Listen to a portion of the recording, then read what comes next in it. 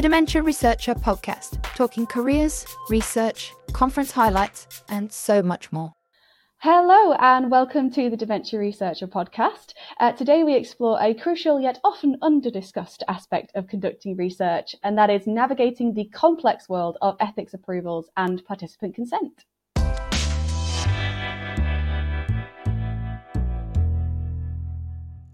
Hello, my name is Rebecca Williams and I'm a PhD student here at the University of Cambridge, and I spend a lot of my time with patients, with data and with ethics, but I haven't actually had to navigate my way through an ethics application yet, though I'm sure that will soon change. So when Dementia Researcher invited me to chat with experts on the topic, I jumped at the chance. And helping me today to get to grips with ethics and consent are three experts who have gone through the process themselves, researched the topics and even led an ethics panel. And with that, I'm delighted to announce Dr. Anna Volkmer, Dr. Victoria Shepherd, and Danielle Wilson. Hi, everyone. Hi. Hello. Hi. Hello. So let's meet our guests.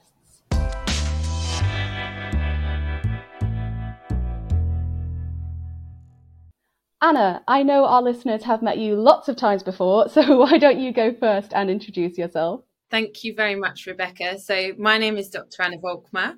I'm a speech and language therapist by background, but I'm also a senior research fellow at UCL, and I focus my research on developing interventions for people with rare language-led dementias and also other types of dementia, and really focus on supporting them to communicate and interact with their loved ones and the people around them. Fantastic, super interesting research. Victoria, I'll bounce over to you now. Can you tell us a bit about yourself? Hi, so I'm Vicky Shepherd. I'm a senior research fellow at the Centre for Trials Research at Cardiff University and a nurse by professional background. And in Cardiff, I lead a programme of research exploring the inclusion in research with a particular focus on people who might have additional capacity and communication needs. So exploring the kind of ethical, legal and practical challenges around involving those groups in research. I'm also a member of a research ethics committee. Fantastic. Definitely the right person to have on this panel then. And Danielle, last but certainly not least, can I come over to you? Thanks, Rebecca. So I manage the UK Dementia Research Institute's Care Research and Technology Centre based at Imperial College London. I'm also a new member of Genomic England's Access Review Committee. So we provide an independent examination of those who wish to access the National Genomic Research Library. And I'm a chair and long-standing member of a Health Research Authority Research Ethics Committee. Very much looking forward to speaking about it today. Wonderful. Well, thanks so much, everyone. Just before we get started, I should acknowledge that I know that many of our listeners are from outside the UK, and what we're going to be talking about today is the UK system. So whilst the regulations where you are might be slightly different, hopefully the advice we have will be useful no matter where you are. Now, I have to confess that I'm rather scared of ethics and consent. Whenever you hear about ethics reviews being discussed, I feel like it's always in quite a negative light. And I'm not specifically talking about ethical research, but rather the requirement for research to have ethical approval. So I'm hoping that you can all help set the record straight today and also calm me down. And rather than discussing the issues, instead, I thought we'd have a chat about what it takes to get that all-important favourable decision for ethics. So starting with the basics, Danielle, could you maybe give us an introduction to ethics in terms of research? When is it needed? Is it always needed? Why do I need it? All those kind of things. Yeah, sure. So hopefully by the time we reach the end of the podcast, Rebecca, you'll feel a lot more confident, or at least have our email addresses to hand when you are putting together your ethics application. So I guess the first thing I'd say is ethics is everywhere, and it doesn't just happen in ethics committees at a certain time of the day. It's a really fluid process in how we act probably all of the time. But when we're talking about research ethics, at a very high level, we're talking about the moral principles that govern how we as researchers should carry out our work. And to set the scene, which is a really good opening question. So we have to first determine whether the project is research. So I won't go into the detail of that, because the devil is always in the detail of what your project entails. But I will direct you to the HRA, that's the Health Research Authority's website, and I'll talk about them in just a second. And they have a really good tool that you can use to help determine whether your project is actually research and then what kind of approval you will need going forward. So as I said, the HRA, the Health Research Authority's website, is really helpful for determining if your project's research and what approvals you need, because you may need HRA approval, but not REC approval, and they will be able to take you through and help you determine that. But before we go on, I'll explain a little bit about the HRA, the Health Research Authority. So they are an arm's length body of the Department of Health and Social Care, which means the government has devolved some of the responsibilities to them. And it's important to know, as you did at the top of the podcast, Rebecca, that the HRA functions apply to research undertaken in England, although the HRA work closely with other countries in the UK to provide a UK-wide system. And the HRA's vision is really for high quality health and social care research that improves people's health and well-being, with the core aim to protect and promote the interests of patients and the public in health and social care research. It's probably also important to say that I don't work for the HRA, so I'm chair of one of their RECs, or Research Ethics Committees, and then in my day job I'm employed by Imperial College London. So everyone that sits on a Research Ethics Committee is actually a volunteer giving up their time to review the studies and give their opinion. That's really fascinating. Thanks so much for that intro. Can I ask, kind of, one of the things that always freaks me out is what happens if a study changes? You know, so much changes over the course of research. If your study changes, do you have to reapply to those ethics boards? So it depends what the change is.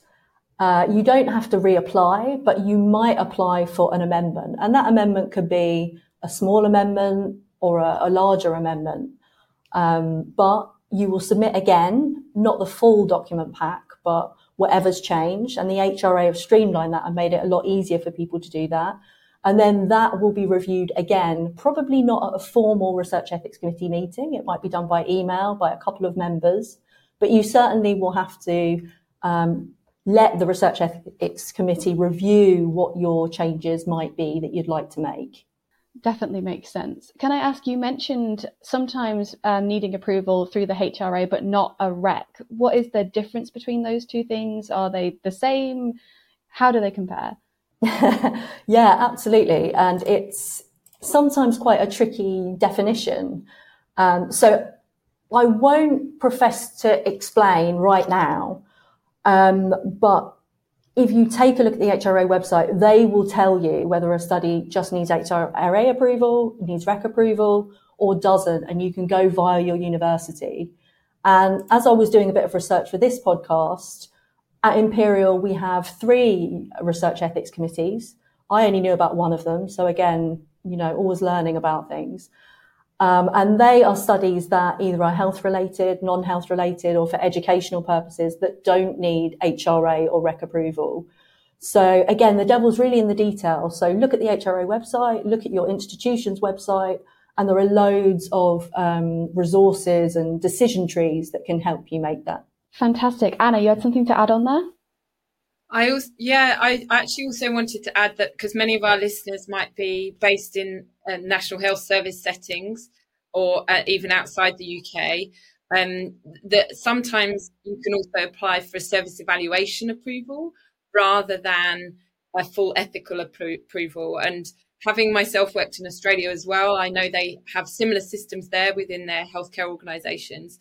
And having done that kind of work even in the UK with some large charities also have those kind of internal ethical and service evaluation bodies that you can apply to instead. And actually what's really wonderful on the HRA website is they have a decision tool.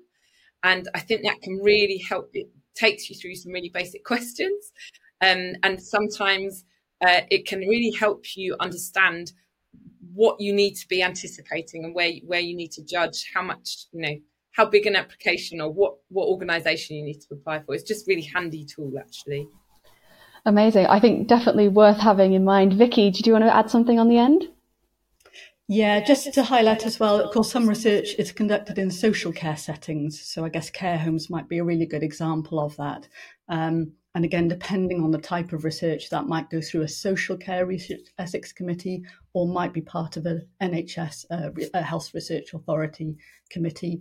And it also depends the type of people you're including as well. So in England and Wales, if you're involving people who will lack capacity to consent to research, it needs to go through the health research authority ethics committee. It can't go to an institutional ethics committee, even if it doesn't involve the NHS in any way. That's really valuable, thank you. And talking about different types of, people giving consent, people with perhaps decisional capacity giving consent, what about not people at all? Do fundamental scientists also need ethics? I'll leave that open to anyone. I'll jump in and give a very unhelpful answer of saying they may or they may not. So it really depends. What are you looking at? Where might you be getting your samples from? All kinds of questions that I think you'll really only know if you talk about your specific project. But again, the decision tree that we alluded to earlier and on the HRA website will absolutely steer you through the questions and will give you a very clear answer as to what to do next. Wonderful. I think that's a good start of when do you need ethics? I guess the next natural thing, I'm going to leave it open to the floor, is what are the broad steps involved in an ethics application and when should you start thinking about them? I know from seeing colleagues go through this, sometimes it feels like it can take years to get ethics through. So why is that? What are those steps and when should you start thinking about it? Anna?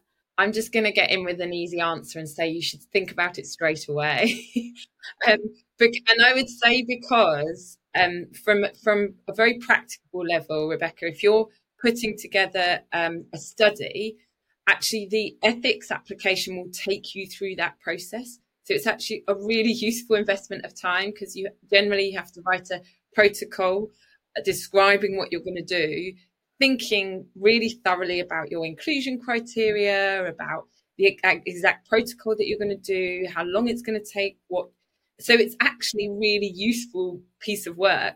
So if you frame it in terms of and find out and think about your ethics straight away, it's a good investment for the rest of your project. Yeah, that definitely makes sense. I found that writing pre-registrations as well for like the Open Science Framework, having it all written down, I find it's incredibly useful. You mentioned a protocol there. Is there anything else that is included in an ethics application? Or I guess what goes into a protocol is another question. I don't mind starting off, but I think it probably depends where you're submitting your application to. And so I've submitted service evaluation applications through the NHS Trust that I've worked with. I've also submitted low-level ethics applications through the university ethics that I'm part of at UCL. And I've submitted ethics applications to the HRA, to NHS, for NHS ethics. And the kind of forms describe the amount of information you need. So, for example, in the NHS Trust, I've applied for a service evaluations information. It's literally a form, and they tell you what you need to fill in with just titles. Whereas in the low-level ethics, they'll ask you for subsections on, describe what your aim is, who your participants are, and where you're going to find them, and your protocol. And then there's a separate subsection saying, now think about where you're going to store your IT information. And that's actually all on the form. Whereas when I've submitted a protocol for an NHS ethics, I had to use a much bigger protocol pro forma with a lot more in-depth information. And I had to have that approved by the my organisation, so my kind of department first, then the wider university, then it was kind of submitted to the HRA before it went to an ethics board. So it just depends what level you're going for, but the forms will direct you in the right direction to how much detail you need to give. But perhaps I should hand over to somebody else to kind of flesh that out a bit. Yeah, I mean, coming back to something you said, Danielle, it's the devil's in the details, I suppose, is the thing of reading those forms. Have you got anything to add on there? Yeah, sure. So, Anna, thank you for outlining that process, so eloquently. And it is a process. So the ethics committee part of it is only one part of that. And before that, you would engage with your institution, because you always need a sponsor for your study. And doing that early is really key. But once you submit the application to the HRA and you book in your slot with the Research Ethics Committee, we have quite strict timelines that we have to follow. So that part of the process is actually quite heavily and tightly controlled for timelines. But I would say everything before that and everything after it isn't.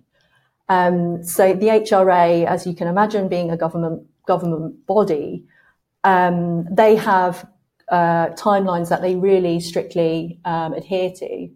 But it's just one part of the process, I think. And coming back to what the Research Ethics Committee can see, so we have the protocol, as you've mentioned, we have your patient-facing documents. So that might be a consent form, an information sheet. It may be a video that you want to recruit people via, or adverts that you want to go out to social media or stick on a clinic room wall. And then the HRA are always evolving how the process and what information we get as a Research Ethics Committee we see. So just lately within our packs, we have got a participant information sheet checklist. So have you included all this information? If you haven't, go back and maybe check. And I feel that they are always continually, trying to improve the process so that researchers don't miss out a key bit of information. And then you have to take a look at that after you've attended the committee meeting. Yeah, I find checklists incredibly useful. Anna, you had something to add on? Well, I just, in given this is an informal podcast and we're just chatting, I was going to take the opportunity to ask Danielle, in your checklist, does it say anything about information sheets and consent forms being accessible? Because, of course, as a speech and language therapist, I should have said it in the introduction, but that's part of what I'm always interested in, is making things accessible for people so they can, who've got communication or cognitive difficulties, so they can participate in research. And oftentimes all the information that's required to be in a consent form or a participant information sheet is so complex, so legalistic. So and that's kind of actually, we should kind of divulge our relationship. Victoria and I are jointly interested in consent and capacity and have done some work on it. But I'm just curious, on your checklist, does it say accessibility? That is, Vicky, you probably know this more than me. I've only seen a couple of them. It's a good question. Vicky, I'll hand over to you. It's a really good question, and it doesn't talk about accessibility. So there's a lot of emphasis on public and patient involvement, and I'm sure that's something that we can talk about in a bit more detail, but essentially involving, when you design your research, when you develop the materials that a participant will see, it's essentially good practice to involve people like those groups as you're developing those materials. So there's a very strong focus on public and patient involvement. And I think the assumption is that inevitably will make them more accessible in terms of the language used. So English language that's accessible to the wider population. But of course, there are bigger issues, aren't there, around accessibility. So the format the information is provided in, not just the readability age of the information, but actually the concepts and how they're presented, and whether the use of alternative formats, so the use of images, potentially the use of easy read formats, non-written formats, audio, visual, and how those together can help someone be supported to understand the information about a study. I would say research ethics committees are probably moving much more towards the idea of a layering of information being a much more person-centered approach. So perhaps not having all the information in a participant information sheet that a participant gets as their first port of call for information about a study, but perhaps presenting a shorter summary for people that is accessible and then building on that to give the full information sheet. There is a requirement to include information, for example, about data protection and where people's data will be stored and who will have access to that in the full information sheet. But by layering it, you can make the information that people really need up front accessible, and then they could move on to that much more detailed information, perhaps in an appendix or later on in the information sheet. So very much that kind of layering approach, I think. That's really interesting. I think we'll definitely move on to talk about that decisional capacity aspect and consent more in just a second. I was just curious before we moved on, is there any pre-reading or training that you would recommend before kind of filling in your first ethics application? Or is the best approach to ethics applications just to do them as many as you can? So I've really bigged up the HRA website, and they'll probably see a huge influx of traffic after this goes out. So I would absolutely take a look there. Take a look at your institutions, web pages, but also see if you can find, the IRAS form, which is the form that is used and sent to the REC within your site file if you're working on studies now. It will be a little different to the protocol, but it will capture most of the questions that you'll probably be required to complete. And I would, speak to as many people as you can that have gone through the process before, and disregard, the horror stories, because everybody has those horror stories. I think processes are continuously improving. And I'd probably just plug, the only way to change the process is to get involved. So if you're interested, come and shadow or observe a research ethics committee meeting. Anybody can do that, and anybody can join a research ethics committee. We have a good mixture of lay people and experts. So I think if you tick off each one of those things and are interested and curious, I think it will make your own ethics application a lot easier to compile. Yeah, I certainly found it really enlightening when reading the ethics documents for the studies that are currently running. I think it's fascinating to look through kind of all the details included in there. Amazing. So in that case, we'll shift tangent slightly over to you, Vicky. So I know ethics applications and panels will give obviously a lot of consideration to how we take consent from participants. And we've already talked about those issues of accessibility and decisional capacity.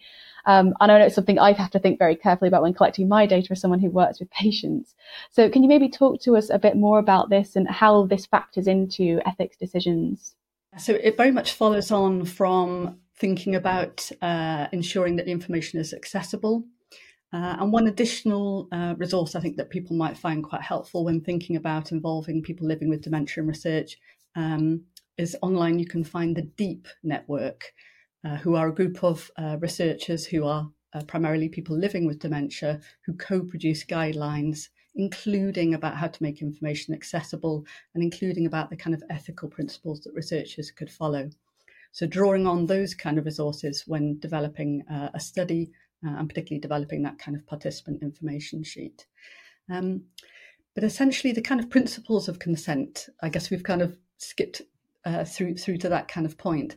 But essentially this is a kind of fundamental principle in research, isn't it? That ensuring that anyone taking part in a study are aware of what involvement would require and make a kind of fully informed decision about whether they wish to take part or not, that's free of coercion. And researchers must use that principle when developing any kind of research.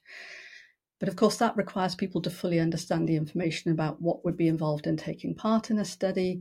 And some people living with dementia and, of course, other conditions, even when supported to make a decision and to access accessible information, may not have capacity to consent to that particular study.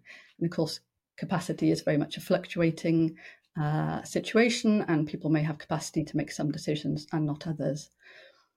But when it comes to consent for research, if a participant potentially doesn't have capacity to consent, there are processes where that needs to be assessed, formally documented, and then there are alternative processes laid out for the arrangements to include people who are not able to give their own consent to take part in research. In the UK, that varies depending on what part of the UK you're in and what type of research, whether it's a clinical drug trial or not. And that varies across the world as well, depending on the kind of jurisdiction you're working in. And there will be arrangements that people need to follow, depending on where they are based. But ordinarily, it probably involves involving someone close to that person to help make a decision about whether they take part or not in research, but very much involving the person living with dementia in that decision to the extent that they're able to do so. And then, of course, revisiting consent throughout a study where capacity may change over time. and revisiting that, and also ensuring that at each time point, perhaps when reapproaching a participant for another follow-up appointment, for example, that process is reconsidered again about whether there might be changes in their capacity at any time point. There's lots of information on the website where I collate resources called capacityconsentresearch.com. And if people do have good examples, they can always contact me through that website as well. Fantastic. I know the idea of kind of consent being something that is dynamic and ongoing is something that in our neuroimaging studies with patients, we definitely see. Checking in with them is something I do so regularly because I really want them to enjoy being there, but sometimes it just isn't happening. Another thing you mentioned of how to keep consent and patient or participant facing documents accessible is with public and participant involvement. I was curious of how exactly can we involve the public and participants in our research, but particularly our ethics? Has anyone got any examples or experience with that? Anna? I was actually just going to mention, first of all, that Vicky and I have been collaborating with another researcher. We recently did a survey of dementia research, so researchers who work in the field of dementia, about how confident they feel around assessing the capacity for somebody to participate in a research study.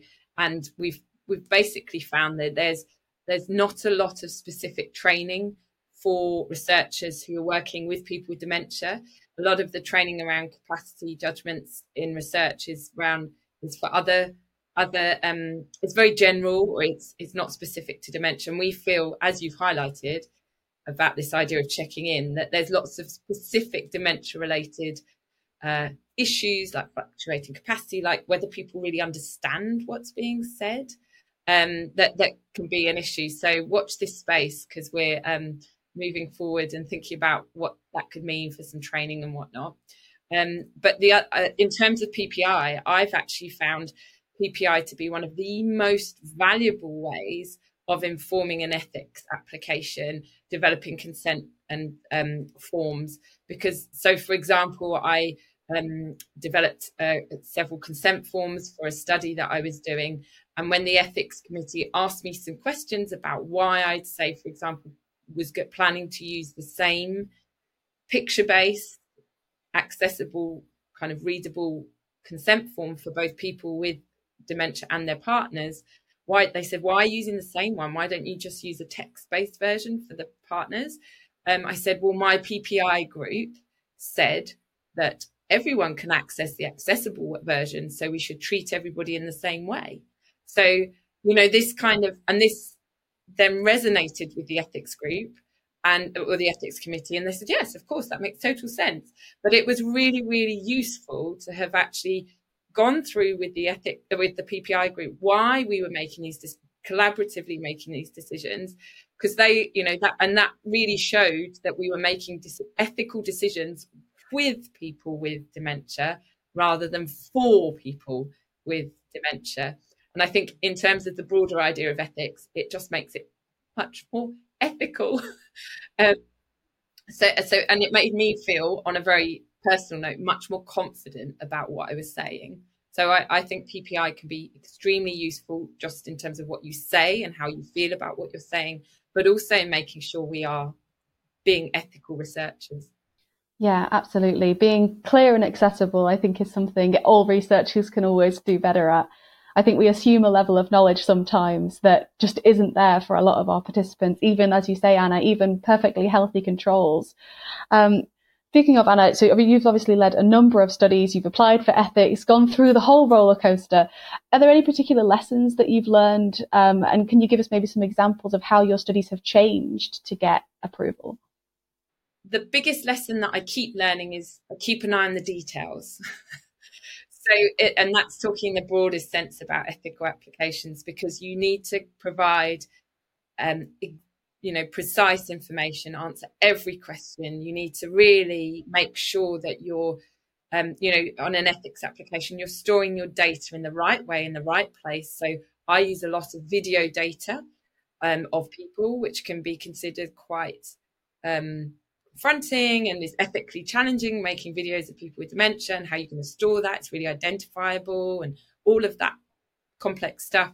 So I have to provide a lot of detail about what I'm going to do with that data and how I'm going to store it, how I'm going to share it.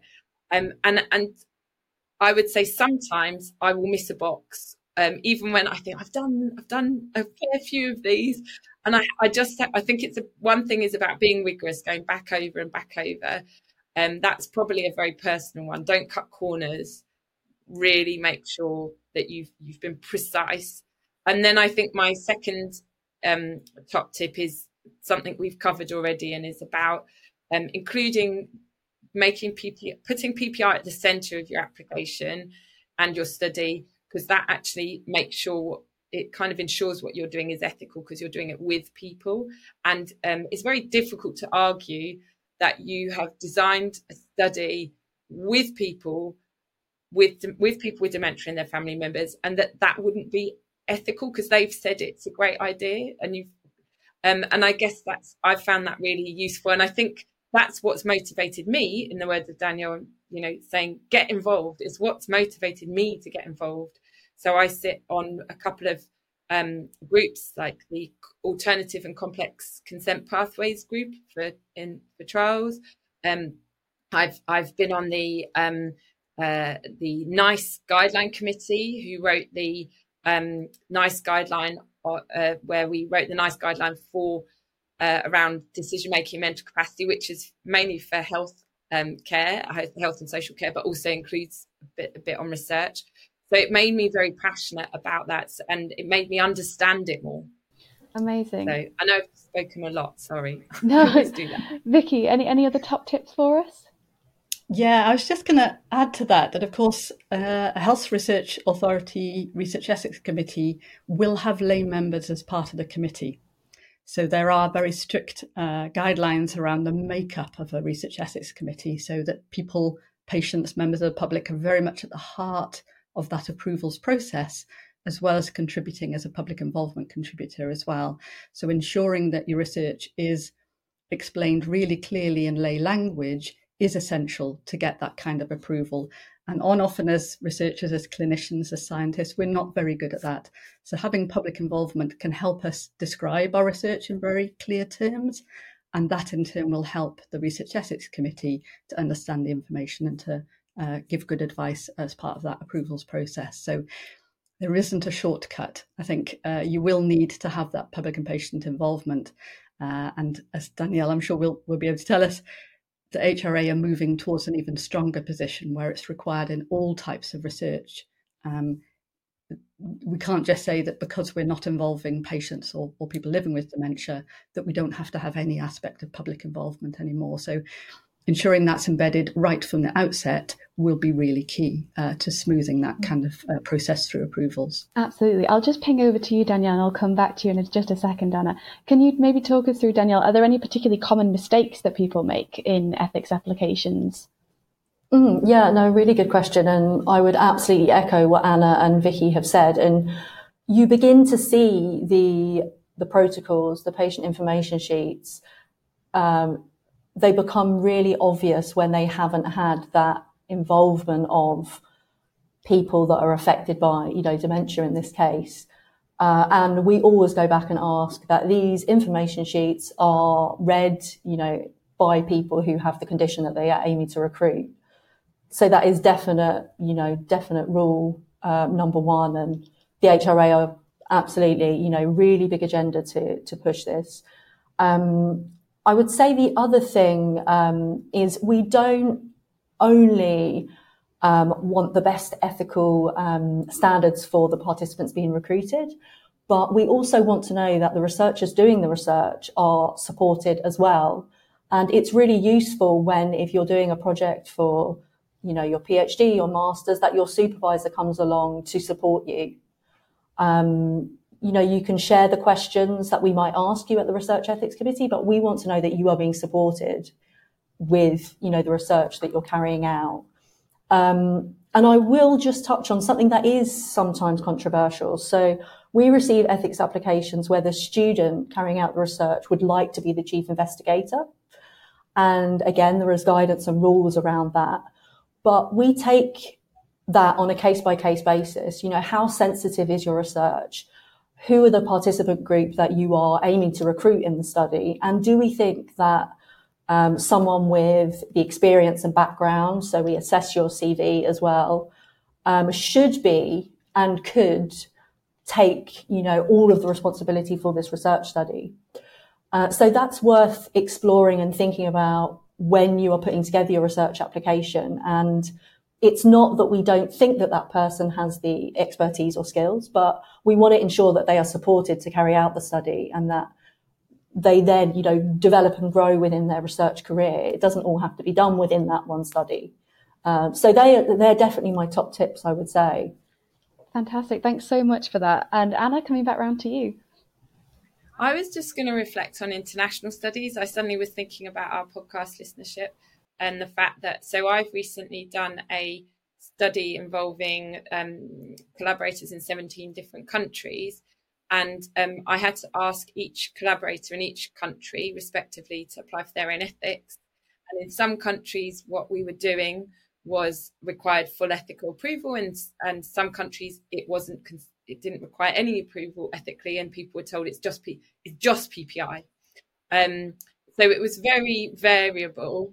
And I've also had experiences in that project where I shared a sample consent form that we co-developed. It was accessible, and it was had lots of pictures and simplified information. And some ethics organisations wouldn't accept it, so they asked people to amend them. So I guess I'm mindful that what we're saying, and certainly I know with my PPI hat on, that the idea of patient and public involvement is very commonly talked about in the UK, but and in Australia a lot as well, and kind of in the States, but not as much.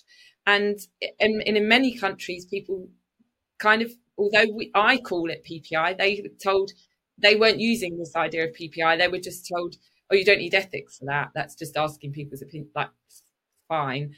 So this idea of PPI is also something that perhaps isn't common internationally. So I think that's really, we've been very much talking about studies being undertaken within English, Welsh legislative regions, or Scottish, or even other, like UK. But actually, when we go internationally, I don't understand all the different regions, but it's certainly been a really interesting experience to try and think about how different cultural values have influenced their ethical approval processes. Yeah, I mean, surely there's studies in and of themselves into how ethics is done in various countries. I'm sure we could write a paper on that on its own. Yeah, that's all super interesting. Thank you so much. Danielle, to come back to you again. So in my future research, I might want to use some kind of new technology. I'm already using ChatGPT to help me code. It's amazing. But what are the ethical implications of using these kind of emerging technologies where we might not quite know all the details yet, such as AI, in dementia research? Again, in researching that for this podcast, I did reach out to the HRA because actually this is an area where I didn't find the website to be too helpful. So hopefully I can send the links and people listening to this podcast can access them. But as you say, it's a new and evolving area, and it's an area where we need other expertise to sit on our research ethics committees and training for our existing members. In the centre that I work in, we are Care Research and Technology. We have a mixture of clinicians, AI, machine learning experts, software engineers. We are bringing that all together. Yet 5 years ago, if you had told me that I would be working in a centre where you had all of those different disciplines, I probably wouldn't have believed you. I wouldn't have understood how they would all work together to solve the complex, issues that people with dementia face. So it is an emerging area. It is tricky, and I think everyone's really aware of that. The Turing are doing amazing work. The HRA, the MHRA are partnering so that we can discuss the issues, make sure the research ethics committees have the training. And again, it goes back to the issue of consent. If I consent to something today that's using AI or machine learning, what does that mean for tomorrow? What does that mean for the next 5 years? I'm not sure we know as yet. So yeah, I think there's a lot of work to do, a lot of guidance to be written. Yeah, absolutely. So we see kind of ethics evolving to adapt to new technologies. We see ethics evolving to include more PPI. Opening the floor, are there any other ways that we're seeing ethics evolve over the years, or any ways you'd like to see it evolve? Vicky? Yeah, so I think inclusivity is a really key move at the moment as well. As researchers, as research ethics committees members, we've often taken an approach where actually, as long as participants are coming into the study, everyone is happy. But traditionally, we're involving or underserving some groups when we think about research. So there are people we exclude from our research, either advertently or inadvertently. And actually, we need to make sure that research is accessible for everyone and that we're including the right groups in research. And again, coming back perhaps to people who may have additional issues around capacity and consent, traditionally they've been excluded from a lot of research through a kind of move towards thinking about their protection, that kind of gatekeeping or safeguarding. But actually it means that we have less evidence for those groups than we do have for other groups. So I think moving towards thinking about inclusion is very important, and that includes people perhaps from underserved groups, so ethnic minority groups, for example. And again, in research ethics committees, we have a lot of training now around equality, inclusivity and diversity as well. So the same kind of principles apply to research ethics as they do to other aspects towards moving a kind of more inclusive approach. Fantastic. It's great to see these kind of strides that ethics taking. I think we often see ethics as quite a stagnant monolith, and it's really interesting to hear your opinions and how it's actually evolving kind of in real time. I think that's kind of coming to the end of our session now. So I'm going to ask you all for one last thing, which is, what do you think is the most important takeaway about ethics and consent? And I'm going to be mean and start with you, Anna. The most important thing for me is using PPI to make things accessible and doing things with them. I think that's it. Yeah, absolutely. Bringing people into the ethics applications. Yeah. Absolutely. Vicky, what about yourself? Yeah, so I think we need to change our way of thinking that ethics isn't, ethical approval isn't something that we have to kind of get, that actually it's thinking about how it makes us more ethical as researchers. So focusing on kind of person-centered approaches to research, not so much on achieving the process, not being kind of process-driven. Absolutely. Yeah, that's a really interesting take on it. Danielle, last but certainly not least. Yeah, I would say if you are curious, come and observe an ethics committee.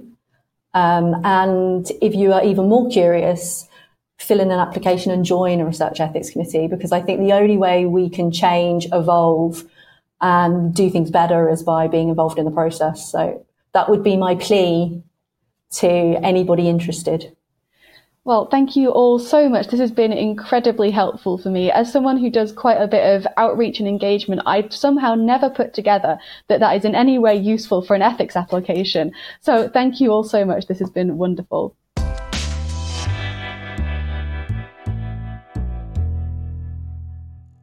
I'm afraid that is all we have time for today. If you just can't get enough of this topic, visit the Dementia Researcher website, where you'll find a full transcript, link to the resources that were mentioned and biographies on our lovely guests.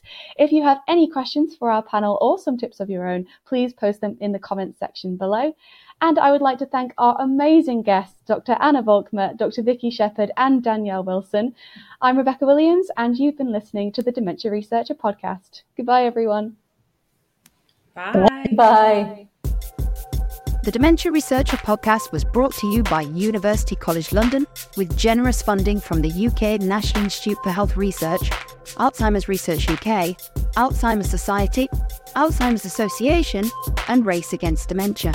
Please subscribe, leave us a review, and register on our website for full access to all our great resources. dementiaresearcher.nihr.ac.uk.